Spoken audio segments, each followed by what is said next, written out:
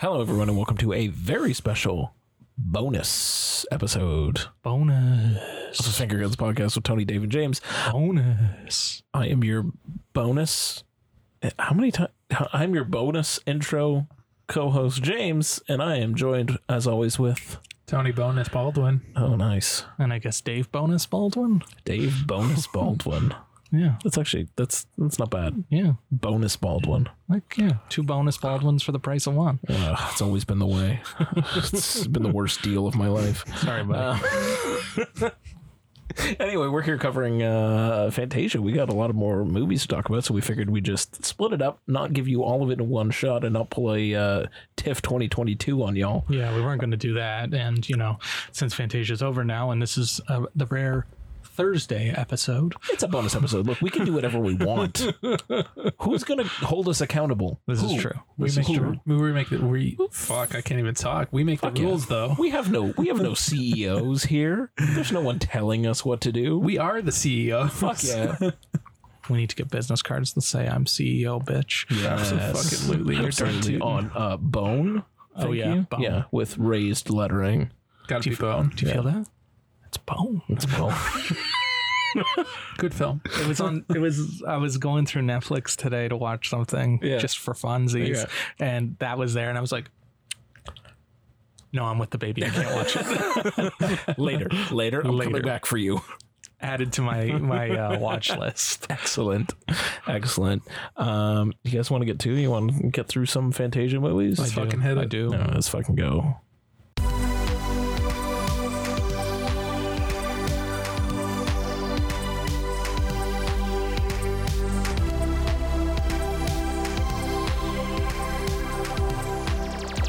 So, in typical fashion, Dave and I have a reasonable amount of films that we want to talk about, and Tony has 78 that he needs to go through.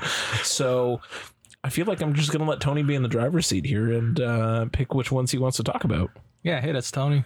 Let's start with Hundreds of Beavers. Oh, okay, sure. Ooh. Tell me about this one. I You were watched- kind of trying to sell me on it earlier this week, so I want to know. It was one that wasn't on our list originally, but the press release came in, and Oh boy, that was a good press release. It was a good press release, and I was like, I need to see this film. Right. And sure enough, right there and then, sent right over. Nice. And I haven't seen the film yet, but I will be. But Tony did. But Tony I did. I did for you guys. Yes. So it's a silent movie, a black and white movie as well. I would say that it is a cross between Charlie Chaplin and the Looney Tunes. Okay. So slapsticky? Very slapsticky. Okay. It is about a fur trapper who wages war against beavers. Huh. And that's basically its it. whole thing? Yeah. And to be honest with you, it is so this fur trapper. Does it have like is there like? Does it stop to show the dialogue? There's no dialogue. It's music, sound effects, and some pretty interesting special effects. Nice. Essentially, why he wages war against the beavers is because he wants hundreds of beavers. Hundreds of them, yes. He wants to get with a girl. And her dad is just like, if you want to marry this girl, my daughter, you have to bring me pelts, hundreds of them. And and that's exactly what he does. Oh, all right, sure. Very weird movie, But they don't go down easily. they obviously don't go down easily. Okay. No, those beavers are crafty little bastards. Just like in real life. But like honestly, how they did it was so fucking like out of the box. Like you could tell it was low budget, but like literally like they were leaving nothing. They put all the money they had on screen, which I really admire. Like I said, very weird movie. The only downfall it has is it has a bit of a 20 to 30 minute prologue at the beginning, basically setting up the fur trapper. And in typical fashion, think Eternal Sunshine of the Spotless Mind, where the credits don't come until partway through the movie. Same deal here. I feel if they just got rid of that prologue and just started right up, the movie would have been so much stronger. Because the movie goes on for about, I would say, 100. Yeah, about an hour and 40 to an hour and 45. Right. so it gets a little long-winded. Yeah, right? I was going to say, when you said it was a silent film, I'm like, that seems long for a silent film. And it was long. Yeah. It was very dragged out and stuff. But like, there's definitely some quirky moments, some funny bits. Right. I was laughing. It was amusing. Some of it was really dumb. Like I said, it reminded me a lot of the Looney Tunes. Cool. But definitely seek this out for sure. Definitely an interesting thing. If you're anything like me who likes movies that are outside of the box and not your cookie cutter bullshit like we get most of the time, definitely seek this one out. Cool. Next. On my list. Let's go for Mad Cats. Cool. It's another one that I just did. Hit me. Hang on a sec. Just bringing this up because I don't want to fuck it up. Talk to me, Goose. Okay, so Letterboxd synopsis is Taka, a shiftless young man, sets off on a quest to find his brother Mune, teaming up with quirky new friend and an edgy, mysterious young girl along the way. Taka finds himself taking on a pack of vicious monster cats, determined to execute pet shop owners. Okay. Unscrupulous. It's probably unscrupulous. Yeah. That's it. Got it. Nice. There you go. Yeah. This movie is fucking weird. Okay. When they say cats, they mean actual like cats? No, like humans pretending to be cats. Oh. Yeah. Like Jellicle cats. Yeah. Excellent. Yeah. Did they go to the Jellicle ball? No, they don't go to the Jellicle ball. Cavity one of them? Did they have buttholes? They did have buttholes. Hey. It wasn't like they weren't like, they were humans, but they were acting like cats. So like Buddy at one point like opens up a thing of cat food and just starts fucking going ham on it. Got it. Right? And there's this little scene. It's like a homeless guy and he's just like, oh, I got this cat, and he's eating it. He's like, I'm going to save the rest for later. Yeah. It's I'm just thinking of Idris Elba as McCavity right now. Yeah. It's a very weird movie, but there's definitely some good bits in it. Nice. The CGI is dog shit. All right. But I don't know. I was kind of like half and half on it. Okay. I wasn't entirely sold on it. Right. But it definitely had a good premise. Again, out of the box. So it definitely gets points for it being out of the box. Yeah. If you're into the weird Japanese subculture of cats, I guess, definitely seek it out. But if you're not into the whole weird thing, it's one of those movies where you got to be on board. Okay. If you're not on board in the first 10 minutes, you just don't bother watching it. Because like it basically sets it up like immediately and you're thrown right into it. And it's and it's basically a road trip movie because the guy's trying to save his brother because his brother is one of the pet shop owners. Right. And yeah, that's really all I got about that one. Yay or nay? May? I'm going to go May. All right. Memory. That's enough. That's enough, you jellicle fuck. All right, here we go. I just also want to make it clear that I still have not seen Cats.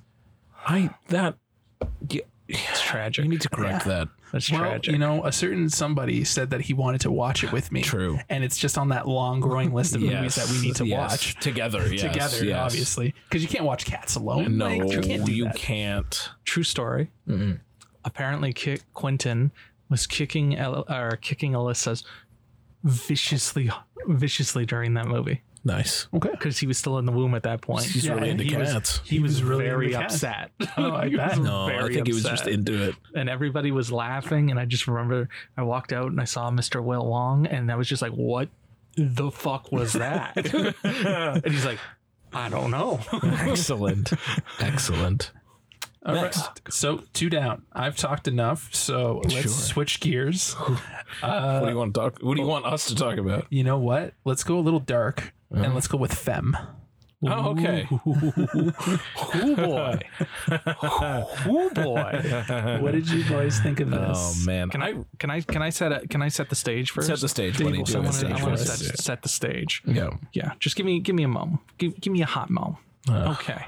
So there's a gentleman, and his name is Jules. He's played by Nathan Stewart Jarre, or Jarre, one or the other. Go for it. He is a drag queen, and he performs. He's quite magical, as most drag queens are.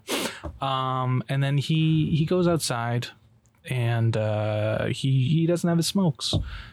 Yeah, he ran out of cigarettes. He ran out of cigarettes, so he goes to the corner store to go find the cigarettes. And as he's standing there waiting for this person to finish buying like the entire store, I don't know, she was there for way too long.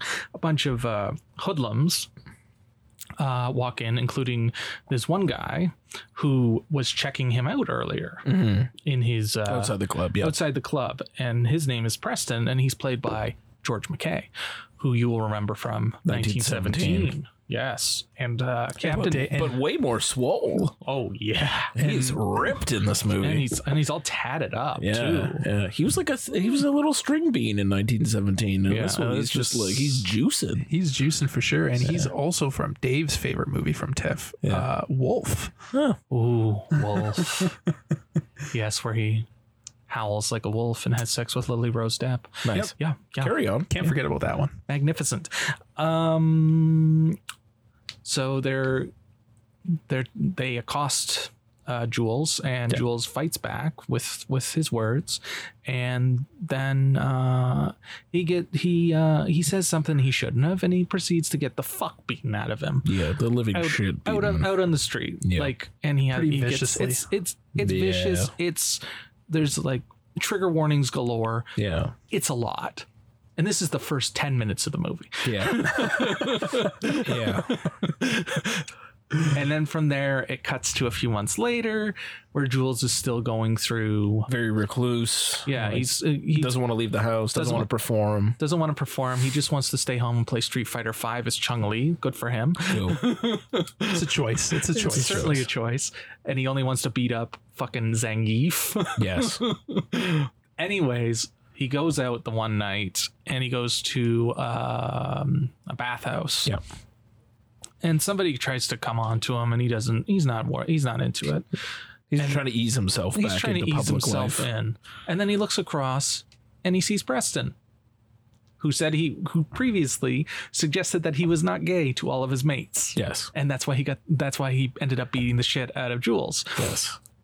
And then Jules kind of follows him. And then Preston invites him home. Yep.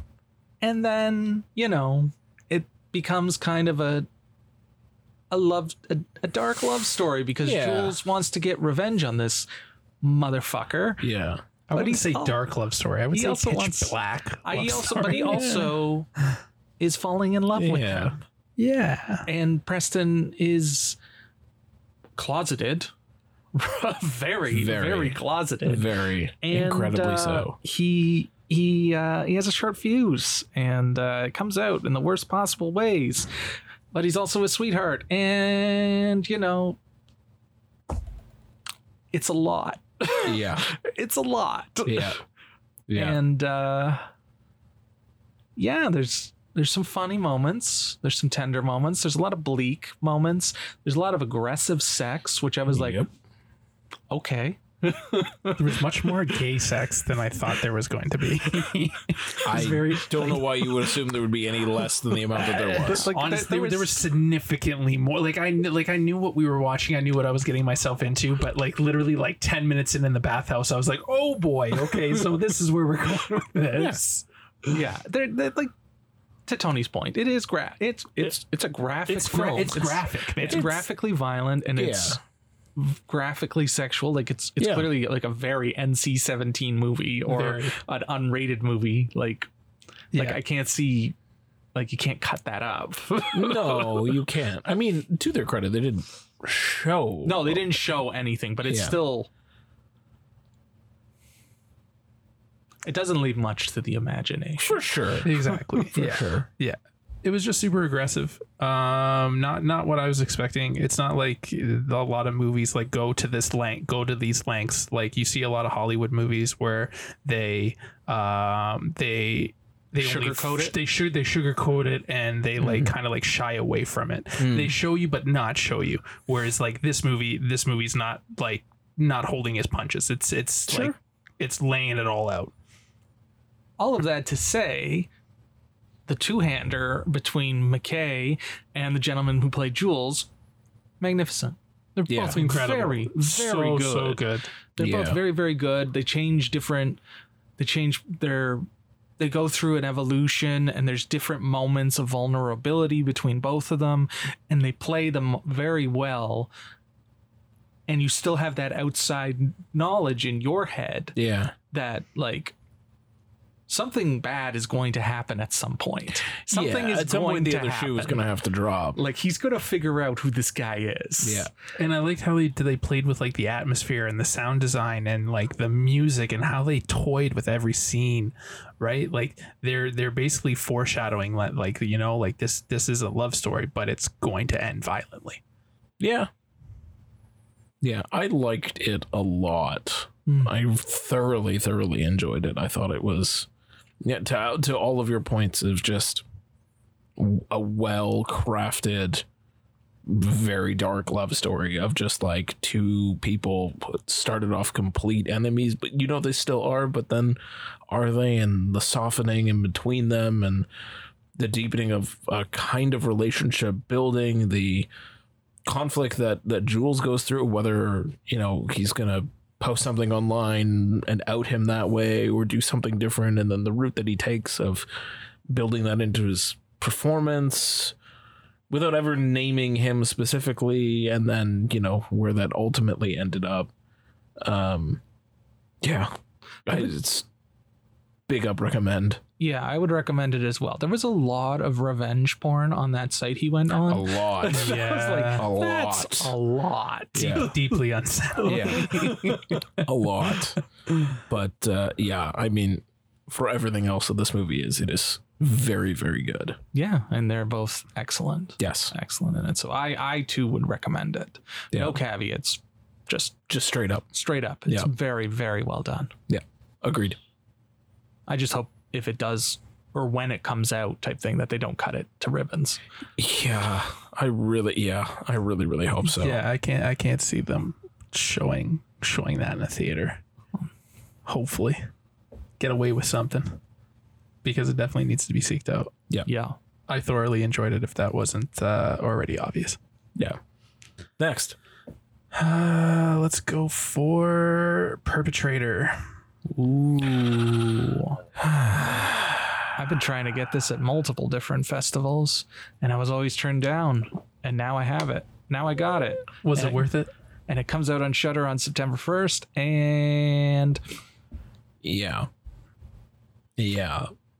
Put it this way, it will not be featured on the Shudder. It certainly will not be. Well, also because we're talking about it here, but also no. Just no. James, tell us what this one's about. Sure. That's a great question, and I wish I knew how to actually answer that, because I'm not even 100% sure what this was about, other than some weird ass cult that is obsessed with looking younger, so they take young girls to feed into that, I guess. And there's also a young woman who can see different things, empathize and shapeshift. No, I was gonna say shapeshift. Yeah, there's some shapeshifting. And a lot of blood. A lot of blood. A lot of blood. A lot of dream blood. sequences involving goopy blood. Yeah. A lot of holes for some reason. Yes. Falling into pools of water. One Alicia Silverstone for and something. When the accent she's putting on, or like the Devon, she's trying to be high class, hoity-toity, and I was just like, huh. Yeah. Like it's a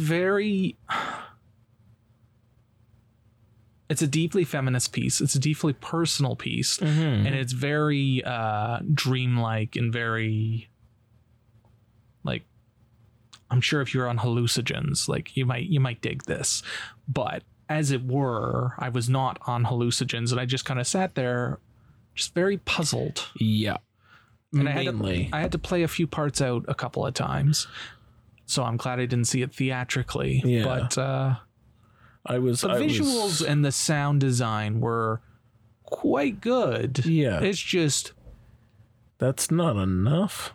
Where the movie goes, what it's about, where it's so. There's a lot, and even to your point with the whole cult thing, they don't really lean into that as much as you just kind of pick up the pieces on that and kind of figure it out as you go. Tony, go ahead first. So what I was going to say was I was on board for like the first half of the movie. Okay. But once it starts like playing out and it starts to go somewhere, right, then it completely loses you. Yeah. Like I like this director. This director had a short in one of the VHS movies. So she's definitely an up and comer in horror. Right. So I liked like what Dave said. I like the sound design. I like the cinematography. I like the blends of like, you know, very dreamlike, very eerie, very like, you know, you're messing with like what is reality and what's not reality. Jennifer Reeder, yeah, the woman you're talking. Absolutely. But the story just gets kind of muddled. Yeah, and it loses it. Yeah, right. It loses you because then you're just like, what the fuck? I was struggling to figure out what it really wanted to be. Exactly. Yeah. Like in the beginning, I think as you said, like I was on board with it at the beginning of just like, oh, the fuck is going on, sort of it's thing. Like it plays out like an abduction kind of thing. Yeah, and then right? she goes to live with her estranged aunt and all of this, and then eating blood cake. And then it just starts doing things that I'm not sure. Like, it briefly feels like it's going to be like a little bit of a police procedural. Like, we're trying to figure out what's going on with these missing girls, like a detective sort of thing. But then it's not that. Yeah. And then there's all the whatever the fuck is going on at the school. Yeah. And it leans into like the cult, the like very culty kind of things. Yeah, but not enough on anything. Like, exactly. it's not. There's only the one character really that you really get a sense of there's a cult going on. Yeah. It feels unfocused.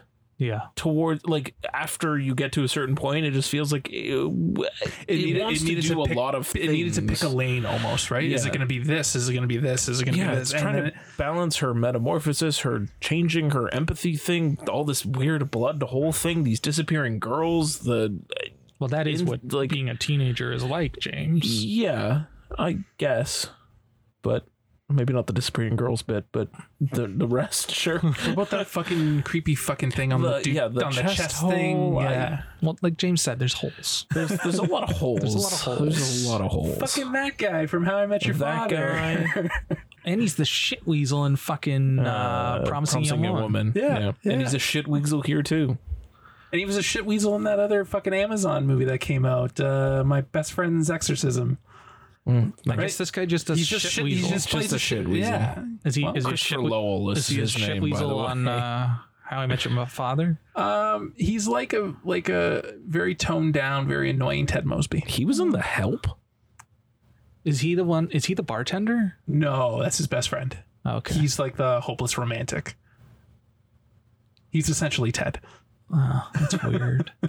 It's weird. I rewatched what did I rewatch the other day? Not Another Teen Movie, and fucking Ted Mosby's there. Nice. he's like the background narrator. It's wild. Hilarious. All right. So as you guys can already tell, we did not enjoy this movie. No. I enjoyed parts of it. There's definitely some good parts, and I'm definitely looking forward to seeing more from this director and seeing what she can do. Jennifer Reeder. Seeing more what she can do. I wouldn't mind seeking out the short she did on VHS. I think it was VHS 94. I can check. You can keep talking. Yeah, it is 94. 94. Yeah, I wouldn't mind seeing that just to see what else she's done. There's a few other things in here. There's like another one, Knives and Skin, that she did, and she's got a few. It'd be interesting to see where it was. It'd be interesting to see, kind of see. Agreed. Yeah. Ooh, Knives and Skin sounds fun. Next. Let's do Sometimes I Think About Dying. Oh, cool. The one I wanted to finish today, but my daughter decided that I wasn't allowed to. Well, sorry, Dave. At least your man Big Tasty got to it. We appreciate you. This one was at Sundance. I was really interested in it at Sundance, but a lot of people were not big fans of it at Sundance. Oh, that's unfortunate. So tell me more about Sometimes I Think About Dying. Yes, please. So it is starring Daisy Ridley. Yeah. Nice. It's a whimsy comedy. Whimsical comedy About a very quiet girl who often thinks about death. Cool. And Would you say she sometimes thinks about dying? She does sometimes think about her immediate Apparently death. often. Yeah. And there's a new guy at work who takes a little bit of an interest in her. And they go on some dates and stuff. And then it kind of becomes like a love story. But then she kind of is held back by being in her shell and being quiet because she's very isolated, very like blocked off. She doesn't really interact with people. But this guy just brings it out of her, and then she kind of like has to battle that, whether or not she should abandon her comfort zone and go into this relationship, or you know, go back to thinking about death. Got it. It's a very odd movie. It's the aspect ratio is 4:3. The cinematography is absolutely incredible. I really enjoyed that. Daisy Ridley is fucking phenomenal. All right. She is unreal. To see her go from Star Wars and then seeing her in this, like she's got some range. Cool. For sure. It's not like Star Wars really relied on her range. Obviously not. But like, you know, she's going from like one of the biggest franchise in the world to, you know, a little quiet indie movie. I would say seek this out. It's cute. It's weird. You gotta. It's another movie where you gotta be on board in the first 10 minutes. If you're not on board in the first 10 minutes, you might as well just abandon ship. Shut her down. I can see why people didn't like it. Because it's very like deadpan humor. She's not like, she's very like dead face. Everything. And it's very cringy. The dialogue is very cringe. But I enjoyed it. I enjoyed it for sure. It's big ups recommend from Tony. Yeah, absolutely. Nice. Dave, if you still have a chance, definitely watch it. Watch it, buddy. I will keep that in mind. I am a big Daisy Ridley fan. Next, let's do another one from me. Sure. With Love in a Major Organ. Oh yeah, this I kind of wanted to check out, but then I ended up doing a different one instead. What's up? Yeah, you probably were for the best. Okay. I did not like this one. I wanted to like it a little bit more. It's super fucking Canadian. Like you can tell. Yeah. In an alternate world where hearts are made of objects and suppressing emotions is self-care, a lonely woman rips out her own heart for the man she loves, only to discover he has run away with it. Nice. And that basically like sums up the movie. That sounds very whimsical as well. It was very whimsy. Nice. I saw this at the start of the festival. Yeah. I don't remember much of it. Okay. But from what I do remember of it, like I said, super Canadian, super whimsical. Dialogue is very deadpan. The whole like ripping out the heart thing is fucking weird because like the way they do it is they go away from camera because they obviously didn't have the fucking budget for people ripping hearts out. Yeah. No Kalima budget. So they're literally their back is to the camera, and when they're like pulling it out, like a light, like a flashing light just fucking happens, and it's like a neon light, and as they're ripping it out. Sure. And she basically goes after this guy who's run away with her heart. And that's really about it. I did not like it. Like it was. It sounds like there's a metaphor there, but it's more a metaphor. It's a metaphor. It's not quite a metaphor as much as it is spelling it right out. Spelling it right out. And I was just trying to think. I was like, didn't I just watch a movie where someone gets their heart ripped out? And then I realized which movie it was, and I was like, oh, it wasn't that one. Nothing more to say than that. If you're a fan of Out of the, again, I will. It gets points for being out of the box. Sure. Because it's not a normal movie. But yeah, I did not like this one. All right, that's fair. Did you come into Fantasia thinking you were going to see something normal? I never go into Fantasia thinking that there's something normal. But I also wanted. Like, I know we've covered it 2 years in a row, and I know we watched some movies the year before, but like, what were you expecting something normal? Yeah. I'm glad. I'm commending it, right? Because like I don't want to watch a normal movie. I don't go into the Fantasia being like, let's pick out the normal ones because it's definitely not that. It's never and I just want which ones were the normal ones? Right? None. And I want people to know that like, you know, this festival's around. This is a big festival, and like if you're tired of seeing the same cookie cutter bullshit that Hollywood keeps delivering to us year after year, go to this festival and find these fucking weird ass movies. I've seen the most weird fucked up shit at this festival, and it's wonderful every time. There is nothing is a for sure. Nothing is a safe bet in this fucking in this festival. Everything is a risk. It's a fucking wild card. Right? You have no idea what you're getting. And I fucking love it. Yeah. Sometimes you win, sometimes you lose. Yeah. This one, unfortunately, was a loser. Yeah, fair. Next. Okay, speaking of losers, let's go for one that all three of us had high hopes on. And we were sadly let down by this. You guys obviously know what I'm talking about. But to the audience, we are talking about the new Nicolas Cage feature, Sympathy for the Devil. Which is on VOD now. And I think it's in limited theaters. Yeah. A quick summary: a man is racing to the hospital to get to his wife who's giving birth before he's able to get out of his car. The driver, Joel Kinnaman. Yeah. Before he's able to get out of his car, someone jumps in, points a gun at him, and tells him to drive. The passenger. And the passenger is none other than Nick Cage with vibrantly red hair. Very sleek. And a very fire engine. And a lot of red. And a very red jacket that I dug his style. That was probably his own. It was from the Nick Cage collection, yeah. Yeah, that's his wardrobe. Yeah. And his I guess his iffy at best Boston accent. Yeah, that kept coming and going. Whenever he was talking about Boston, it showed up, and then it just kind of left. Yeah. Like he's like the man is an Oscar-winning thespian, and you know he marches to the beat of his own drum. Sure, he's not for everyone. But yeah, I thought the Boston thing, that was a little... What the fuck was he doing in this? Like, I was so I don't know. I don't expect much. Like, I know it's I know you're in for a wild ride no matter what movie it is. But like, what the fuck was he doing in this? I don't know. Well, there was God knows how many producers and executive producers on this thing.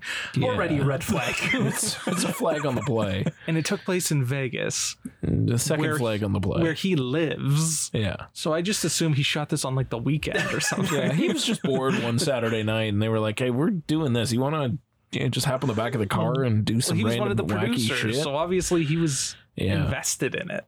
Sure. Like was he invested in it? He's always invested in every one of his movies, no matter what it is. It's true, and he is the best thing about this film. True. That's not saying much, though. It's not saying a whole lot. Joel, what's his name? Joel Kinnaman. He has the acting equivalency to a wooden fucking board. Yeah, he's fine. He's not that great. They tried to make him the next big thing, and it didn't happen.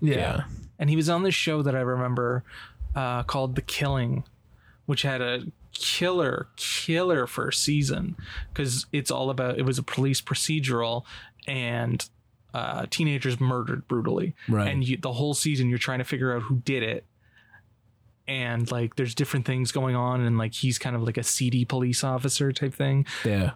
And then at the end of the season, when the whole season's been like, who killed this person? That's like the hook of the show. You don't find out. Yeah. The person you think did it like gets killed or gets shot or something, and you still don't find. I think you find out like halfway through the second season. Ew. I was just like, no. I just stopped watching. I was like, the whole season was building to this moment, and you just nothing. Yeah.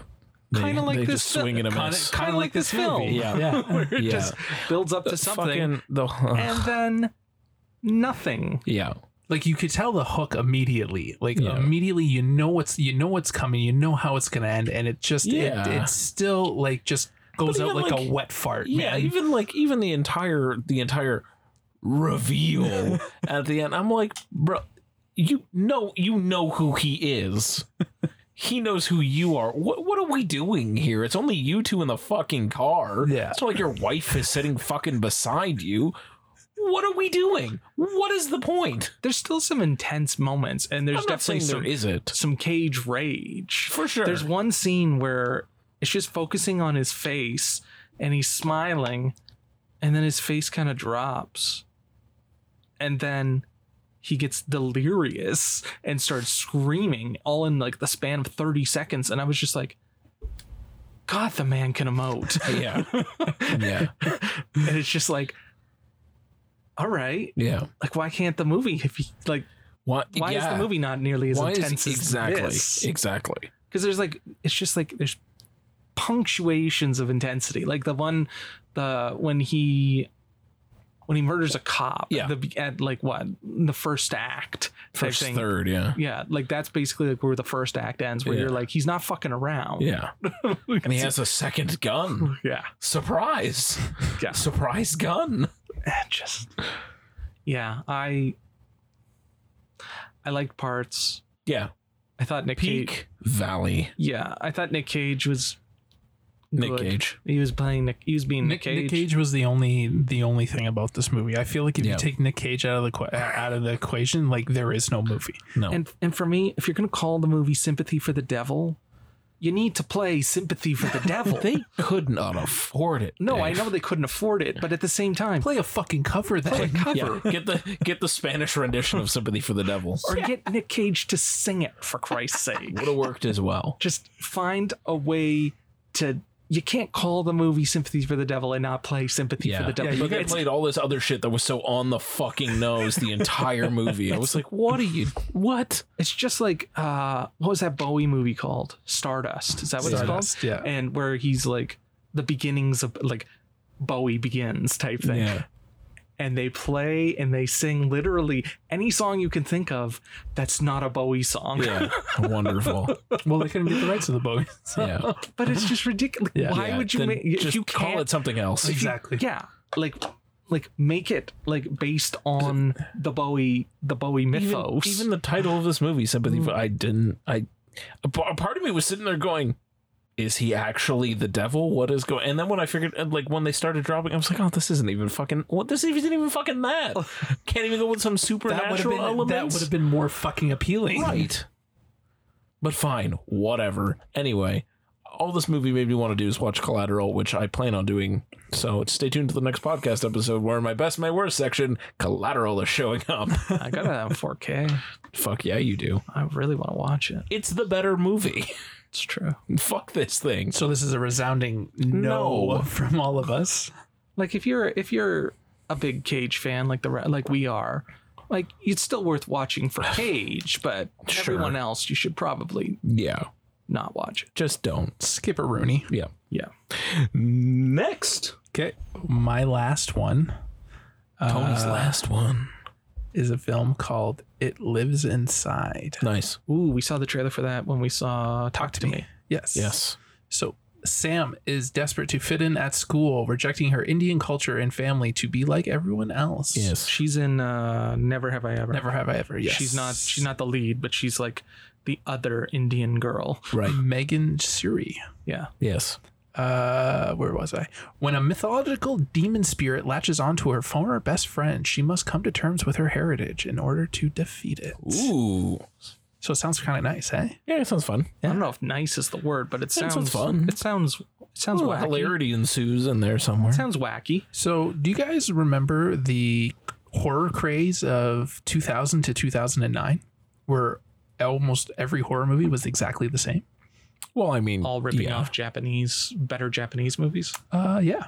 Yeah. That's pretty much much what this is. Well, all right. It felt like it belonged in another decade. Cool. Dave, do you remember the show called Chuck? With Zachary Levi. Oh. When it was okay to like Zachary Levi? Yes. Yes. Okay. Do you remember? It was like they worked in a like a Best Buy kind of thing. The Buy More, yeah. The Buy More. Which was a remodeled Best Buy. Yes. Sure. So, not Zachary Levi, not his best friend Morgan, not the angry guy who is balding, but the token Indian gentleman. Yeah, I know who that is. He's in this. He plays the father. A very like somber, calming father. He's that old that he can play the father. Right? Fuck. Dave, you're that old. I recognized him immediately. He's in My Awkward Sexual Adventure. Oh, there we go. There we go. Great. That's the last thing I saw him in. It was just very weird because I remember him from Chuck, and he plays a very like outlandish, very like, like very alive character, and he's very calm, like an Aziz Ansari, like an Aziz Ansari kind of guy. In this, he's very calm. He's very somber. He he's very He's got range. He pays attention to his daughter. He's trying to play the neutral card because the mother is very intense. Sure. Well, I assume that she wants her to embrace her Indian culture. Exactly. And she doesn't want to. One problem that I had with this movie, I'm not sure if I watched the wrong video, but there was no subtitles for the Hindi. I think it's Hindi. They were speaking in another. They were speaking in another language. Hold on, I'm just another dialect of another Indian dialect. Yeah, I just want to make sure that I get this right. Hindi. They were speaking Hindi, so all the Hindi parts, no subtitles. Could have been a choice. Could have been a choice. Or I watched the wrong screener. But you basically get the. Oh yeah, there were two screeners. There were two screeners, so I think I might have watched the wrong one. All right. But they weren't clearly labeled to be like, this one's with subtitles, this one's with not. But you get the idea. The mom's yelling. Obviously, she's angry. Sure. But the thing about it was very weird, right? Because the mother only spoke in Hindi, but everyone else responded in English. Yeah, it happens. That happens, right? So that was very jarring. And it was very dark. I was watching this movie in a pitch black room, and I was still having problems seeing. Oh dang! I wouldn't hold that against it. That might just be the screener. Might have been. Or just light your movies better, people. That's true. I would have checked out the trailer when in that same environment and just seeing if it was the same thing. Because I find you can't always hold the lighting and the framing. Yeah. Okay, that's fair. Remember when we saw Bitch Ass and it was completely misframed. Yeah, absolutely. But it definitely doesn't look like that on a non-screener. So I'll rescind that comment. But what I will say that I did do well was the practical effects. Yeah. The monster was all practical. It wasn't CGI. Nice. Some of it was really weird. The fucking dad gets mauled to death, and he kind of drops dead. Well, that's some spoiling. Well, spoiler alert. Oh, yeah. He doesn't drop dead. He gets mauled, and then something happens, and then he's miraculously okay. Nice. That didn't make any fucking sense. But overall, it felt like it was already done. They're not doing anything new. Heavily inspired, and even if you read some of the reviews on Letterboxd, they're all saying the same thing, that this movie belongs in the 2000s. Watch any movie from the 2000s about demonic possession, literally the same fucking thing.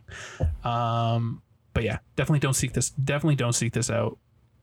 There's better horror out there for sure. Got it. I do appreciate the representation of the Hindi culture and Indian culture in this for sure. But I think it missed a mark. Fair enough. Next. All right, boys, we got 3 left. Yeah. Dave, let's go for the one that me and you saw. Raging Grace. Ooh, Raging Grace. Tell us about Sal Jimbo over there on Raging Grace. So there's a Filipino immigrant, and she's undocumented in the UK, and she wants to be documented because her daughter was born there, so she wants to stay with her daughter. And her daughter is Grace, which threw me off for a bit until I realized that her daughter was Grace.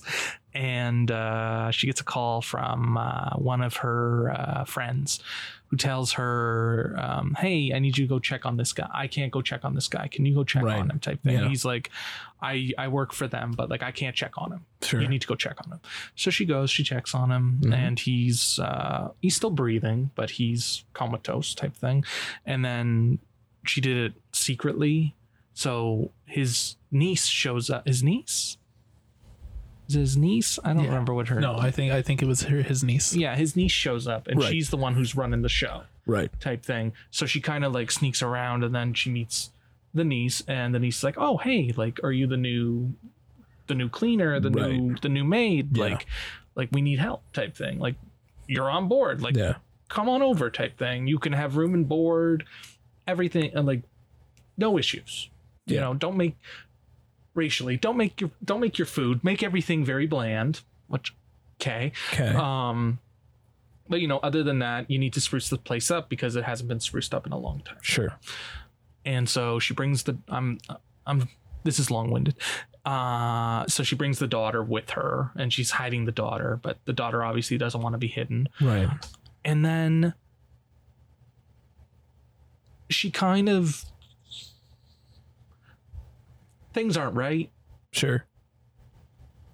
And it only gets weirder. Right. And stranger. And it's very, it's kind of like ghost story-esque, but it's just very like ominous. And kind of, there's a lot of parts where you're just like, what the fuck is happening? And there's a lot of foreshadowing at the beginning, and there's a lot of like everything kind of plays out like as a setup that you already knew. And then it becomes a lot like it's a story about immigration and immigrants, and there's a whole speech in the middle about how white people rely on Filipino, in that case, Filipino immigrants to be their maids and to clean up after their shit type thing. But, you know, like they're people too. And, you know, like they have their own shit going on. They can't just be dealing with fucking what the token white guy wants. Right. So I thought that was interesting. And when it gets super creepy, it gets very, very fucking creepy. It starts off in one point, and then a certain thing happens in the middle of the movie, and then it does a fucking turn. Yeah, it turns, and then it just keeps fucking turning. Turning. This movie was I didn't do a great job selling it, but I enjoyed the thing, and I enjoyed that you weren't quite sure where it was going, and then you can't predict what's going to happen. Interesting. Yeah, and then it just it's very unsettling. All right, very unsettling, deeply unsettling. And I gave Dave the warning. I almost blew my eardrums at the start of the movie because it starts with a fucking jump scare, and I had my volume up full blast. So it's like, I was like, Jesus fuck, what just happened? Yeah, there's a couple of jump moments like that. Yeah, nice. But it literally opens like it's literally like I'll spoil this part because it doesn't really spoil anything. It starts on like a couch, basically with like pillows on top, and then all of a sudden the fucking person like emerges from the pillows, and you're not expecting it, and like that little like sound design. This was another movie where I really dug the sound design. I liked what they did with the music. Got it. How it kept the train moving without you predicting what was going to happen. Like it kept toying with you. You thought something was going to happen, and then something completely fucking different happened. Nice. It was very, very weird. Cool. And again, out of the fucking box. Yeah.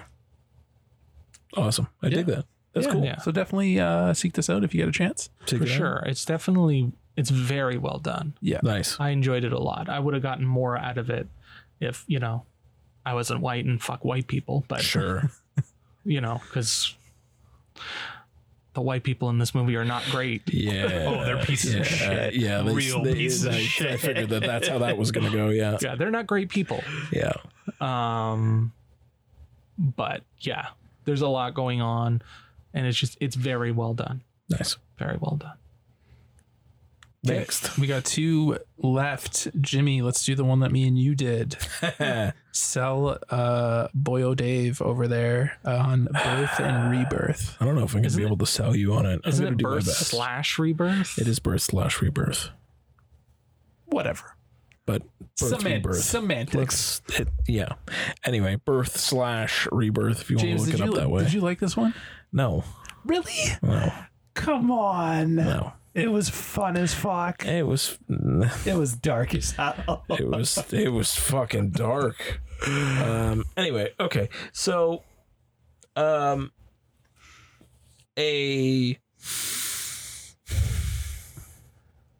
morgue attendant doctor, a morgue doctor, a dead people doctor.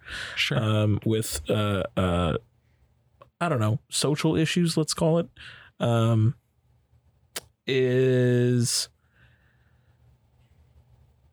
Has been working on a cure for the dead. As you do. The morgue doctor is played by Marin Ireland, who is from she's in a lot of movies. She's big into horror. Yeah. So she's a doctor who has been working on a cure for death. Okay. At the same time, there's a nurse that works at this hospital in the delivery ward. And she has a daughter as well. And the daughter dies of meningitis. Oh, that sucks. And so her body's taken to the morgue, and then her body disappears. Huh. Last person to see this body was the morgue doctor, to which we find out she has found a cure for death and has tested it. Wasn't the kid an organ donor? That's how she was able to... But no, because she was still missing from the system. Her body was supposed to go to the central place where that's where they would have taken the organs and then given the body back and all of that. But she never made it there because this doctor took her instead to try to bring her back. Tested her, brought her back to life. Okay. Very Pet Cemetery. Very, very Pet Cemetery. And I don't want to be buried in the Pet Cemetery. Yeah, including the proto test subject, which was a pig. That was brought back to life. So I love that fucking pig. It was a good pig, Muriel, named after this doctor's late mother, who also was brought back from the dead, as you find out later on. Bringing people back from the dead. None of that matters, because the rest of this movie then becomes a race against the clock. The ticking clock is they don't have enough fluid that is made from aborted fetuses. Yep. Fun. So they basically have to con a pregnant lady at the hospital to keep going in for this one procedure where they get fluid out of the live placenta. So they just keep conning her. So the fluid is what's keeping the dead people alive. It's used to bring the dead back. It's the main ingredient in the compound. Okay, so shit goes south. Okay. Shit goes south, and it continually goes south to a point of no fucking return. So here's the dark place, and then it just keeps tunneling down. Dark. And the ending is one of the bleakest fucking things. So bleak. So unbelievably bleak. Well, it really sounded uplifting when you said that, a little girl dies and she's being brought back to life with the fluid from dead babies. It's going to be uplifting. Honestly, when there's a moment in this towards the end, and you know where I'm talking about, where I was like, oh, okay, I guess it's almost done. And I checked the time, and there was still 15 minutes left, and I went, what the fuck more is this? What more could we go from here? And then it just did. And I went, oh. And it ends so abruptly because I wasn't focused on the runtime because I was kind of into this. It was fucking bleak as fuck, but I was into this. And then all of a sudden it ended and I was like, wait, what? That's it? Yeah. What the fuck? Yeah. Yeah. So I should or shouldn't watch this? Watch it. For the pure objectiveness of trying to see how far this rabbit hole goes, watch it. I just didn't love it that much. I don't hate it. I didn't hate watch the thing, but it was just so dark and so bleak by the end. I was just I don't know, who would I recommend this to? It's just so much, and it's really fucking heavy. I really enjoyed it. It was fucking bleak. Yeah. But I was never bored. I was literally holy shit, what the hell else can happen? Yeah, I was more tuned into this than I was to Perpetrator. Perpetrator, I was having trouble focusing through it. This one, I wasn't having trouble focusing through it. By the end, I was just whoa, I need a nap. Cold shower. And something happy after. Yeah. I got an ice cream after that movie. I needed something happy. It was something. I really enjoyed it. Yeah. All right. Yeah. Right. All right. All right, let's finish this off. Let's finish it off with one of my personal favorites of the festival. You guys know what I'm talking about. Hell yeah. Hashtag manhole. Hashtag fucking manhole. Oof. Simple premise. Absurdly simple. Guy gets a promotion at work. They have a party for him. He's getting married. He's getting married. But he got a promotion too, didn't he? I believe so. Yeah. So he gets everything. So it's just a happy-go-lucky party. Congratulations. Congratulations. He gets really drunk. He's on his way home, and he, you guessed it, he falls into a manhole. Yep. And then from there, anything that we can say that happens after would absolutely ruin the experience. Yeah, I mean, I think the things that we can say is he tries his best to find his way out of that manhole. Yeah.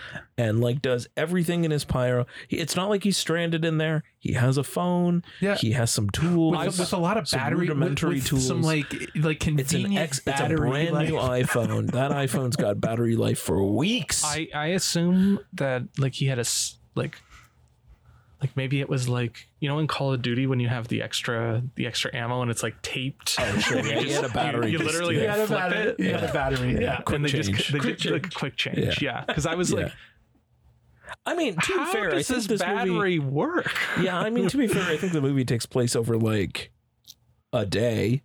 Not even. It's like 6 hours. Also, how the hell can he get signal down there? Yeah, Tony, that's shut up. Like I was fine. He's got signal. The hole is open. Like I was fine with the signal. Come right down the hole. I was fine with this. Like, if you just got to go with it that this phone works. Okay, it just works. Okay, It doesn't matter. I thought there would be a little more like trouble with the battery. I thought that would. So I will spoil that. This battery, there's nothing wrong with it. Yeah, there's indestructible. It's indestructible. Also, doesn't break in his pocket when he hits the ground. Doesn't break ever. The phone is indestructible and it needs to be mass produced because it's a Nokia iPhone. It's a Nokia 6310. It for some reason it falls and it doesn't break, it doesn't scratch, nothing happens to it, and the battery works. So good on this guy. It survives a minor explosion.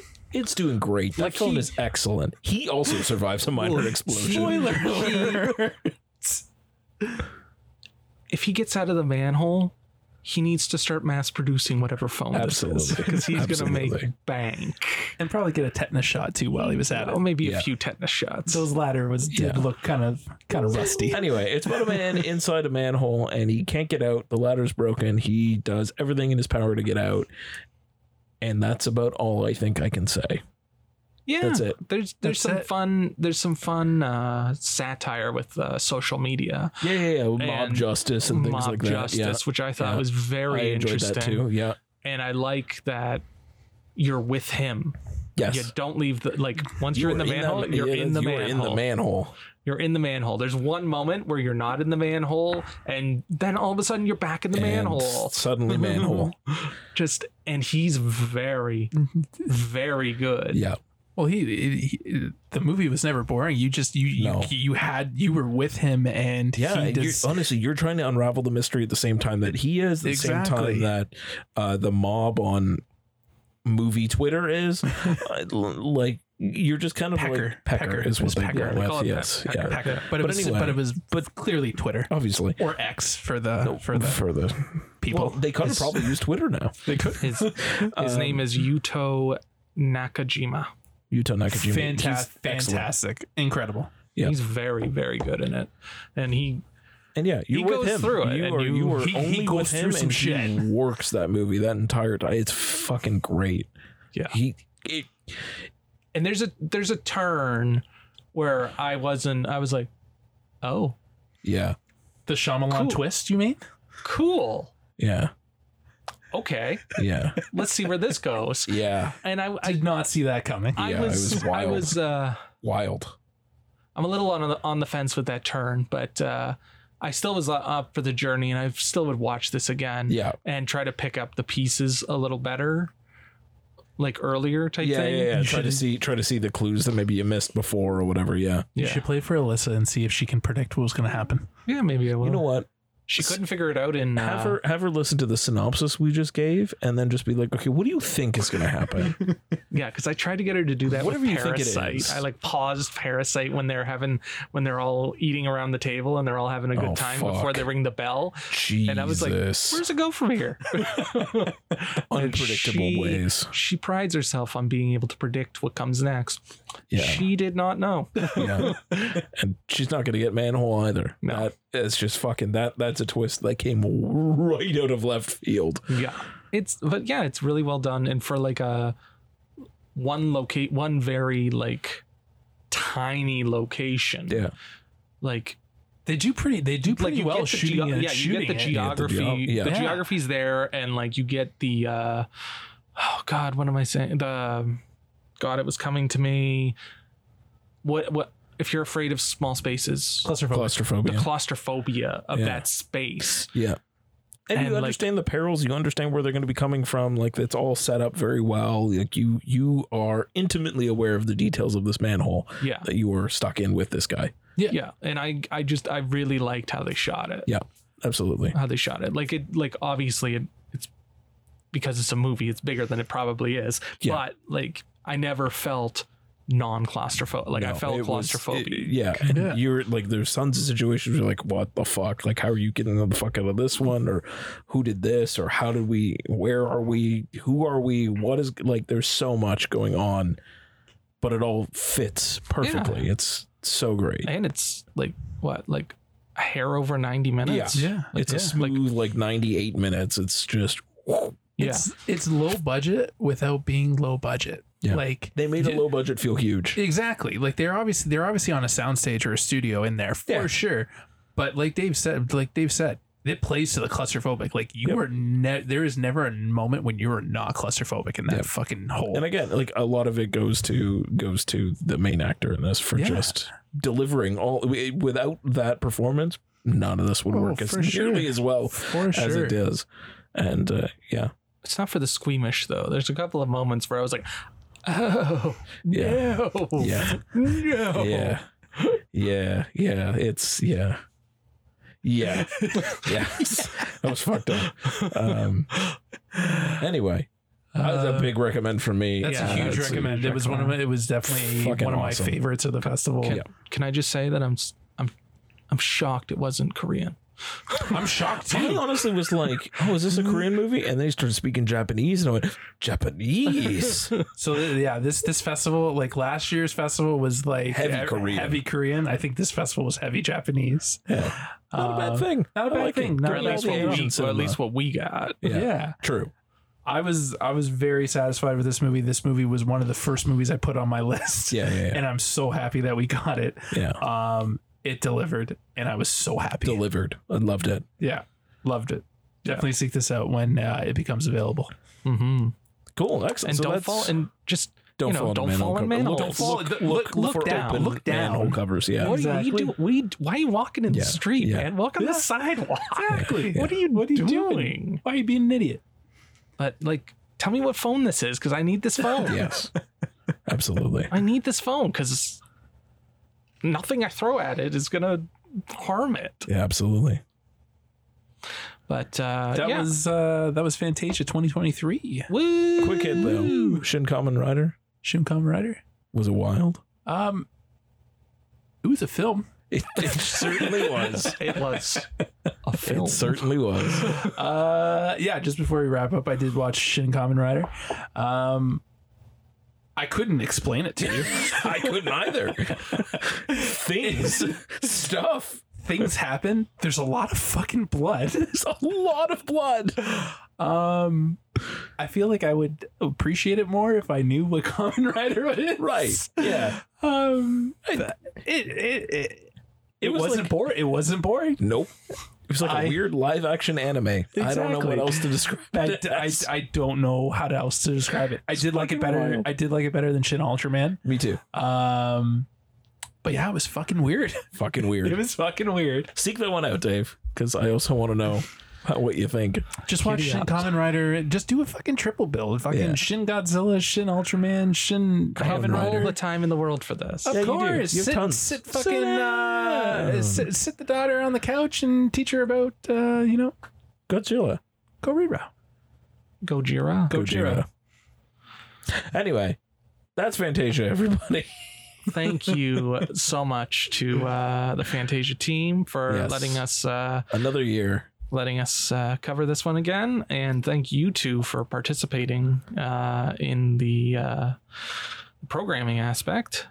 You're most welcome. Like, you are most welcome. Like, I'm proud of you both for sticking it out. We're here to provide. For sticking it out. And, you know, not telling me a damn thing about anything you saw. We were under strict NDAs, man. For the longest time, we couldn't even say we were fucking screeners. Yeah, we weren't even. And then they changed. Yeah, thankfully they changed the rules on that because it was like, mum's the word on what we're doing. A secret project. Anyway, it was a lot of fun. And thanks, Fantasia. Thank you, Fantasia. Awesome. Thank you. I think it's about time we go to Montreal. Yeah, I think we need to. I want some poutine and fucking I'm Schwartz and go to Schwartz's. I'm there. Absolutely. I need that smoked Schedule meat. it for next year. Put it in the calendar. Yeah. All right. Anyway, so do we want to talk about a major film since we can only talk about a major film? Yes. He's had a time. I've had a time. He's had a rough couple weeks. Third time's the charm, boys. Third time's the charm. Chris Nolan doesn't wait for anybody, homie. Apparently not. Did you guys see that? Waiting for you. Did you guys see the screenplay page that somebody showed where apparently like it's like interior wherever type thing and like the next thing is like we are fucking. Nice. and it's like first person type thing and I was like, yeah, of course Chris Nolan writes like this. Yeah, that makes sense. Of course he does. It's his first sex scene that he's ever done. I've never apparently at least in the last few times. It's his first. Okay, I believe you. Yeah, I believe you. I just haven't seen the early stuff in a long time. Yeah. We won't talk about good old Oppenheimer yet. We'll continue to wait for Dave. But we will get there one day, I promise everybody. So let's talk about Barbie for a little bit. Yeah, let's talk about Barbie. But first, I just want to say, hi, Barbie. Hi, Barbie. Hi, Barbie. I love that. Hi, Barbie. I love that. Hi, Barbie. They did it for Fantasia. They did a little TikTok video of them doing it. It was fucking amazing. So good. I read a tweet, an X comment, who the fuck knows. And apparently someone, like a woman went out for a run type thing and she was running by someone and they just were like, hi, Barbie. Nice. Nice. Awesome. Awesome. I don't know that I have a lot to say that hasn't already been said about this movie other than it's fucking great. It is very, very good. Yeah. I was not expecting it to like it as much as I did. Be as good as it is. Okay, but I have to do a huge disclaimer, and I'm sorry for all my family out here who are going to judge me for this. But I was on another fucking planet when I saw this movie. That's fair. I won't tell you, go into detail. All I will tell you is I was on another fucking planet. Crack cocaine. Anyways, meth. Meth, a lot of meth. I was glad I did because I can't imagine seeing this sober because it was just so unexpected how a Barbie movie should be. It was. You think like a year ago you would have been like, yeah, this is how it should play out. Yeah, absolutely. Yeah, you don't think so? No, you weren't expecting that. I wasn't expecting it. It was the satire it goes with. I was very surprised by, and there were definitely moments in it where I was like, I don't know how you got away with this. Yeah. It makes it almost. And when I was watching it, I couldn't help but think Amy Schumer was supposed to do this. I'm very curious on what her version would have been. It would have been much different. Oh, it would have been definitely much different and more with the fucking Amy Schumer humor. Yeah, it probably would have been a lot. I would have not have enjoyed it. It would have been a lot more sexual, and it probably would have been a lot more about body acceptance. Yeah. As Amy Schumer does not look like Margot Robbie, of course. And I like that little breaking the fourth wall. With Helen Mirren. Yeah. Love it. Helen Mirren is a narrator. Yeah. Amazing. No notes. Excellent. No notes. Yeah. But did you guys wear pink when you saw it? Of course. No. What I the didn't fuck's get the wrong with fucking you? memo is what happened. I just kind of went, okay, so first of all, this was like the day after I got back from my trip and I went straight to my girlfriend's house. And it was when I got there that she was like, oh yeah, so for Barbie tomorrow, yeah, I'm wearing pink and coordinating with my sister and my brother-in-law. And I went, what what the fuck? Why didn't you just go buy a pink shirt? Didn't have time. Why didn't the brother-in-law just get you a pink shirt? Did not. Why didn't you just wear one of her pink shirts? So what I did, because I actually hilariously was dressed mostly in gray, I did the reverse. When I went to see Oppenheimer, I was in fucking pink from head to toe. I didn't care. And she was in black. So we just reversed it. I love it. Love it. So I love it. It worked. But I was just like, I have pink. I could have pinked. I went with friend of the podcast, Matt Layden, and we both were pink. Excellent. It was wonderful. A good choice. It was wonderful. It was a full theater. Yeah. Lots and lots of women and young girls who probably it went over their heads. Oh, for the young girls, sure. But whatever. But yeah. Sea of Pink. And Yeah. I don't know kind of to what use. I don't know what I was expecting from this movie. And like even hearing the reviews and stuff, like it still wasn't what I expected it to be. For sure. And like beyond that too, the first trailer is the opening of the movie. Fine, whatever. Yeah. Okay. With that Dua Lipa track. That's a hot track. Yeah, we'll get rid of that. Let's just put that on the shelf for that first trailer because whatever. It doesn't really mean anything. It was just the opening of the movie. But the second trailer made it seem like it was going to be something else. And then it wasn't that at all. And I was like, huh, okay. Like the second trailer made it seem like it was going to be very much like a fish out of water story of just like, oh, she's in the real world and they're trying to get her back sort of thing. And like, it's just going to be about her hijinks living in the real world as a Barbie. That's how the second trailer sold it. But it wasn't that. And I was happily surprised. You mean you didn't get existentialism from that trailer? No. And nary a hint of the existential crisis she was about to have. And that was dark. That was significantly more dark than I thought it would be. Mm-hmm. And the patriarchal values that people like Bill Maher are not happy about. Yeah. Fuck that guy. Yeah. But also fuck that guy. Fuck everyone who's hating on that movie for that reason. Yeah. It's not anti-men at all. Nope. It's just very much it's not even it's like you got to understand what the world looks like, and that's what it looks like. It's just laying it plain. And if you have like, hey, literally here's the world, calling it like it is, man. If you have an issue with it, you probably it's a societal issue. Yeah, you probably need to look in the mirror for a bit and kind of have some thought. Absolutely, have some come to Jesus moments. Because they're not saying anything that isn't exactly true. Yeah. They literally just held up a mirror to the world and said, this is what it is. Yeah. Distill it down, and this is what you've got. Absolutely. Bah. I want Ken's, what is it? Casa Mojo Dojo? Casa Mojo Dojo? Yeah, I want that. You're the problem with the world, Dave. I want horses too. I want a society based on horses. I want a sweater. Can I get a sweater? The tie-dye sweater that says I'm Knuff? Yes. Apparently they sell it. Yeah, I know they do. They sold out. Melissa looked into getting it for me. I'm sure they'll bring it back. For sure. Knuff. I want to be Knuff. The movie made over $1 billion and is probably gonna continue making bank all through August. They're gonna make more. Is your profession beach? Yeah, I'd say it's beach. It's beach. I did enjoy that. I did enjoy that. His profession is beach. He was so fucking good. Yeah. He literally, he committed and he fucking delivered. Yeah. Because he's great as a comedy. He's good. Again, deadpan humor and being the butt of jokes. Yeah. And he's so good. Being goofy. He's so good.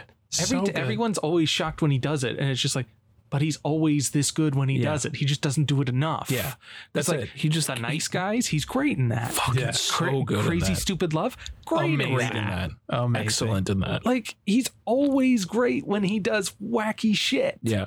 It's just he's generally pretty great when he does a lot of things. Like he's a great actor. Yeah. But he's just so fucking serious that when he does something wacky, you're just like, oh, I didn't know he could do it. He can. He just doesn't. And he delivers. He just chooses not to do it. Exactly. Fuck. Now I want to go watch The Nice Guys again.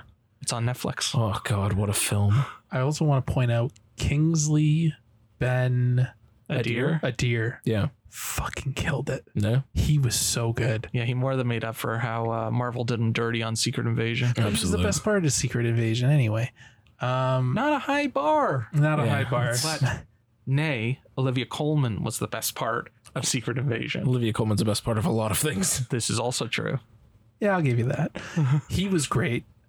Our boy fucking Simu Liu. Our boy, your boy, Simu Liu. He fucking brought it, You know what's fun, though? Speaking of Simu, and it's a thing I realized just the other day, we, the collective three, because, yeah, you were there. You met Simu. I did meet him. Yeah. We now have a 6 degrees of Kevin Bacon number.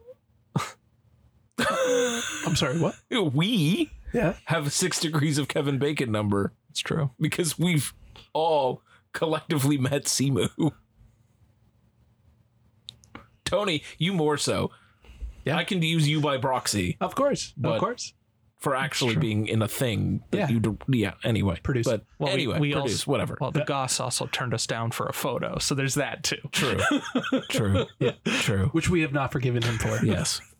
And I've devised a master plan How are you going to get him back? to get him back. Excellent. I would just love to tell him, just interview him and be like, yo, you really snubbed me, man. Yeah. I want to be the producer on the next big movie that Ryan Gosling wants to be a part of, just so I can look him fucking in the eyes and be like, bro, you snubbed me. And now it's my turn to snub you. I am the snub now. I'm the snubber now. Yeah. I really, really, really love the set design. Yeah. I love the costumes. I love Yep. when those parts where like they throw the costume up and then it says where it's from. Yes, I thought it that was excellent. great. I love. It was such a good balance between like fun, quirky, niche humor, deadpan humor, everything blended with this fucking bleak as shit existential main plot that's going on. It's true. It's true. And also brilliantly, although they didn't have it at the theater I saw it at, the standee that they try to put her back in the box, like they have that out in theaters for people to take pictures. It was at Colossus when I went to see Oppenheimer. They had the full box there. Yeah, I would have Me and Melissa got pictures on it. Nice. I would have loved to have gotten pictures on that. I might still be there when you go see Oppenheimer. Yeah, it might be. You can get your picture. It'll fucking be. Yeah, you can get your picture. I'll get my picture. Yes. As Ken. No. Yes. Alan. You think I'm an Alan? You think I'm an Alan? Michael's here. He's so great. fucking delivers, so good. man. I love that. Also, He's so very great. good. So great. A lot of Canadiana in this. Yeah. Yeah. A lot of Canadiana. And I'm just surprised she got away with, Miss Gerwig got away with what she did.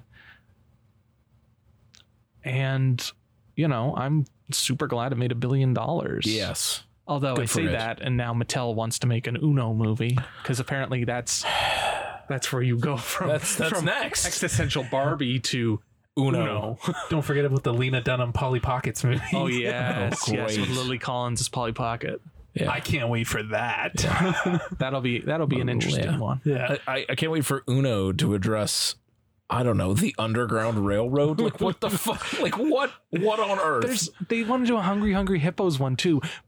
Addressing the African poaching thing. That's But they parody that already in the after party, and kind of show why you shouldn't make that into a movie. Yeah, because it doesn't make any fucking sense. It's all ridiculous. I'm fucking excited as all hell for the Hot Wheels movie. Oh yeah, you're standing the Mattel universe. Yeah, only for the Hot Wheels, right? And And if if you they take have my son, because he'll be standing for the Hot Wheels. Absolutely. If they do like a little track with like I remember vividly. I still have it at Mom's house. It's like a tornado track. Yes, I remember You that track. remember that track? If they fucking do that in the movie, Yeah, that shit was the shit, man. Fucking yes, That thing All was the for it. shit. Oh, it was amazing. Remind me, I got to show you something. All right. It's not my penis. I fucking hope It still not. might be. But yeah, all of that to like, what didn't you like? Was there anything you didn't like? Nope. Honestly, I had a smile on my face the entire time. That's fair. It was not what I was expecting at all. And yeah, Maybe some of the Will Ferrell stuff. Yeah, but they wisely didn't focus in on that. Yeah. It And was they just wisely like got when that rid was of it going very on, it was quick. like, but he was classic Will Ferrell again. It was nice to see classic Will Ferrell. sure. Yeah, but It's 2023, man. Like, we've gotten over classic Will Ferrell. I disagree. I can. It's fair. It's a fair point. I definitely agree with you guys.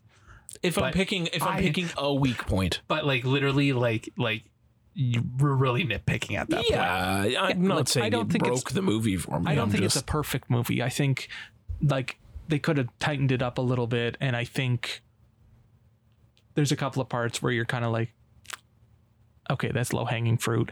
And then there's also, but then they get made up with that one comment that one of the Barbie says where she's like, I thought I was just in like a dream where all I wanted was the Snyder cut of Justice League or something like that. And like Matt and I were like the only ones who laughed. So good. But it's so good. Yeah. It's excellent. And then it made so many fucking Snyder bros mad. Oh yeah. And that makes me even more happy. And then so it was a good time when you upset the Snyder bros. Absolutely. And then, is this The Godfather? I haven't seen it. Can you start it from the beginning again and talk through the whole thing? Excellent. I laughed my balls off. Excellent. Just perfect. Yeah. Like there's just so many moments where you're like, yeah, that's perfect. Yeah, that's spot on. Yeah. And then other moments where you're like, I can't believe you did that. Yeah. It's just a wide range of emotions. And I think Margot Robbie really sells the fuck out of that thing. Yeah. Like she does so well in that movie, and literally everyone else does too. Yep. Like fucking Kate McKinnon as Weird Barbie. She was so good. Excellent. So good. Fucking Emerald Fennell as Midge. Yeah, Midge. Oh my god, the Midge joke every time. It's like, oh my god, Midge, I forgot about Oh you. my god, Midge. Poor Midge. Issa Rae. Like there's just like, I love that they were all. Yeah. Oh, Issa Rae was great. I love Issa Rae. They were all committed. Yeah. No one. I felt like everyone was like 100%. Yeah. No one phoned it in. Everyone knew their assignment and they fucking executed it. Yeah. Yeah. It's just, yeah. I think I'm with James. It's hard. Like you're going to have to nitpick. Yeah. Yeah. But it's rock solid. Yeah. I loved it. And yeah, if you get the humor and if you get like some of the insider stuff, like Snyder Bro, Snyder Cut nonsense. Yeah. Like, there's so much excellent stuff in there that like just completes that movie and makes it all work in some weird ass way, and I love that about it. And like they're upset that they're like, oh, they don't have plans for a sequel. It's like, where do you go where from here? Where the fuck do you go? Where do you There's go nothing from to go. here? There's nothing. And then like it would have to be like a completely different story. Completely. Yeah, absolutely. And no one, I don't think it needs that. No, nothing, I don't think so Nothing either. requires that. No. Like brilliant marketing and just like hot leads and hot writer, or like blazing hot writer director. Yeah. Yep. Who's like killing it. Yeah.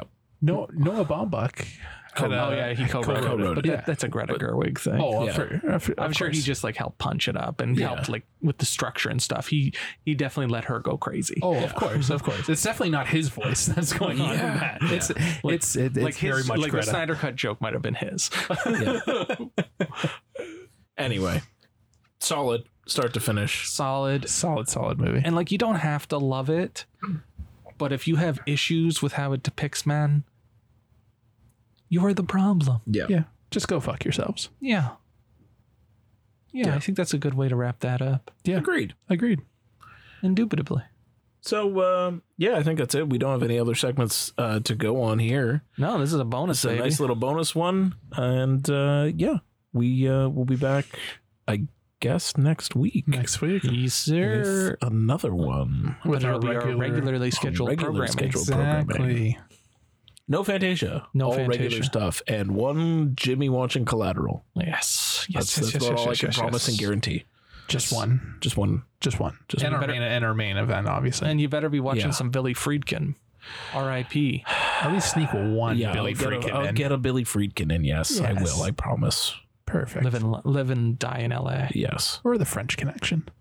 Live and die in L.A. I watched The French Connection last year. Then Live and Die in L.A. Die in L.A. sounds great.